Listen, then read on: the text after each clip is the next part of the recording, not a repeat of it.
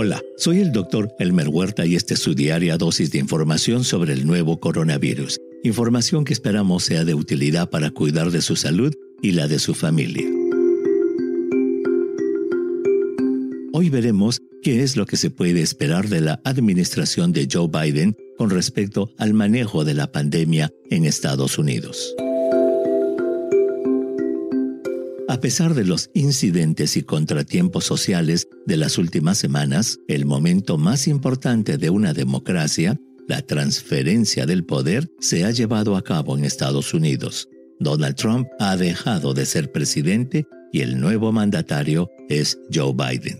Pensamos que este es un buen momento para hacer un balance de lo que ha sido el manejo de la pandemia en Estados Unidos y tratar de vislumbrar lo que le espera al nuevo presidente. El primer caso de COVID-19 en Estados Unidos fue confirmado por los Centros para la Prevención y el Control de Enfermedades, el CDC, el 20 de enero del 2020 y anunciado al día siguiente.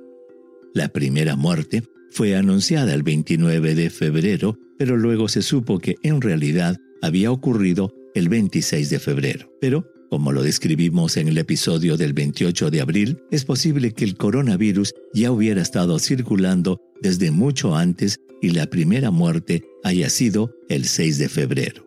El hecho es que el 22 de enero, el presidente Trump, que se encontraba en la conferencia económica de Davos en Suiza, fue entrevistado sobre la aparición del primer caso de COVID-19 en Estados Unidos. Al preguntársele si le preocupaba que esa enfermedad pudiera convertirse en una pandemia, we have it totally under control. It's one person coming in from China, and we have it under control. It's going to be just fine. Dijo, no, para nada, lo tenemos todo bajo control.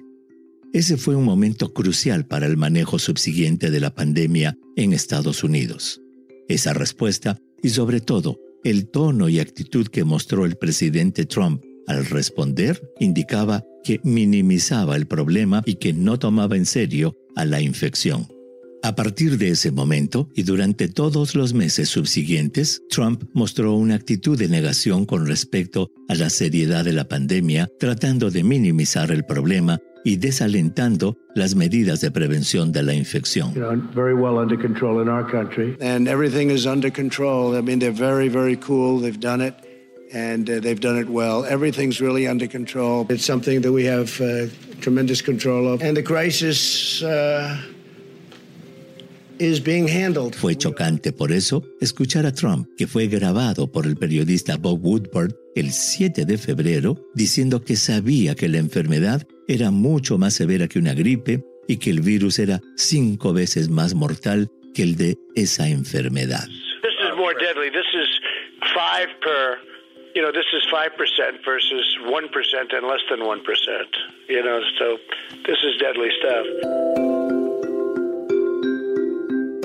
Un punto importante en todos estos meses de pandemia ha sido el manejo que hizo la Casa Blanca de los aspectos científicos del control de la pandemia. Poco a poco, Trump fue desplazando al equipo de científicos que había convocado hasta que el 12 de agosto designó al Dr. Scott Atlas, un médico sin experiencia en epidemiología o enfermedades infecciosas, quien pasó a llevar la voz cantante ante el público en lugar de aquellos científicos. El ascenso de Atlas es atribuido a que compartía las creencias del presidente, es decir, que la pandemia podría controlarse haciendo que la gente se infectara y que las mascarillas no eran útiles e infringían en la libertad individual de la persona de elegir lo mejor para él o ella.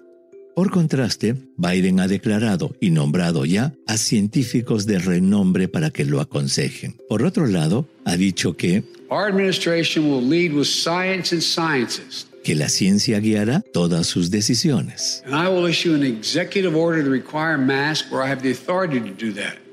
For federal workers, federal property, on interstate travel, like trains and planes. Y que hará que las mascarillas no sean un signo de militancia política y que serán obligatorias en las dependencias del gobierno federal. We also know we need to address vaccine hesitancy.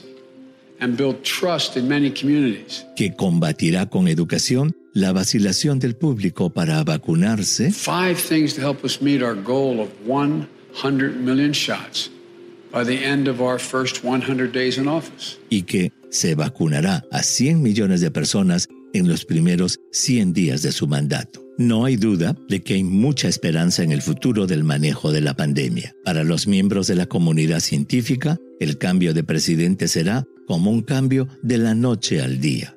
Sabiendo que el manejo de un problema de salud pública, como lo es la pandemia, depende del éxito de 2 tipos de acciones, la de salud pública y la del comportamiento individual de los ciudadanos, se espera que la nueva administración pueda hacer importantes cambios en ambas.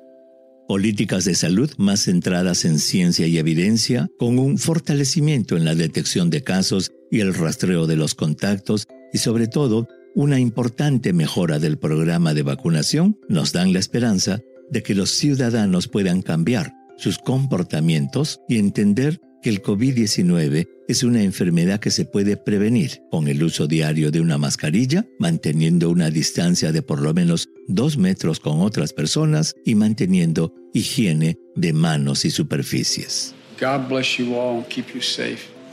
And may God protect our troops. Thank you.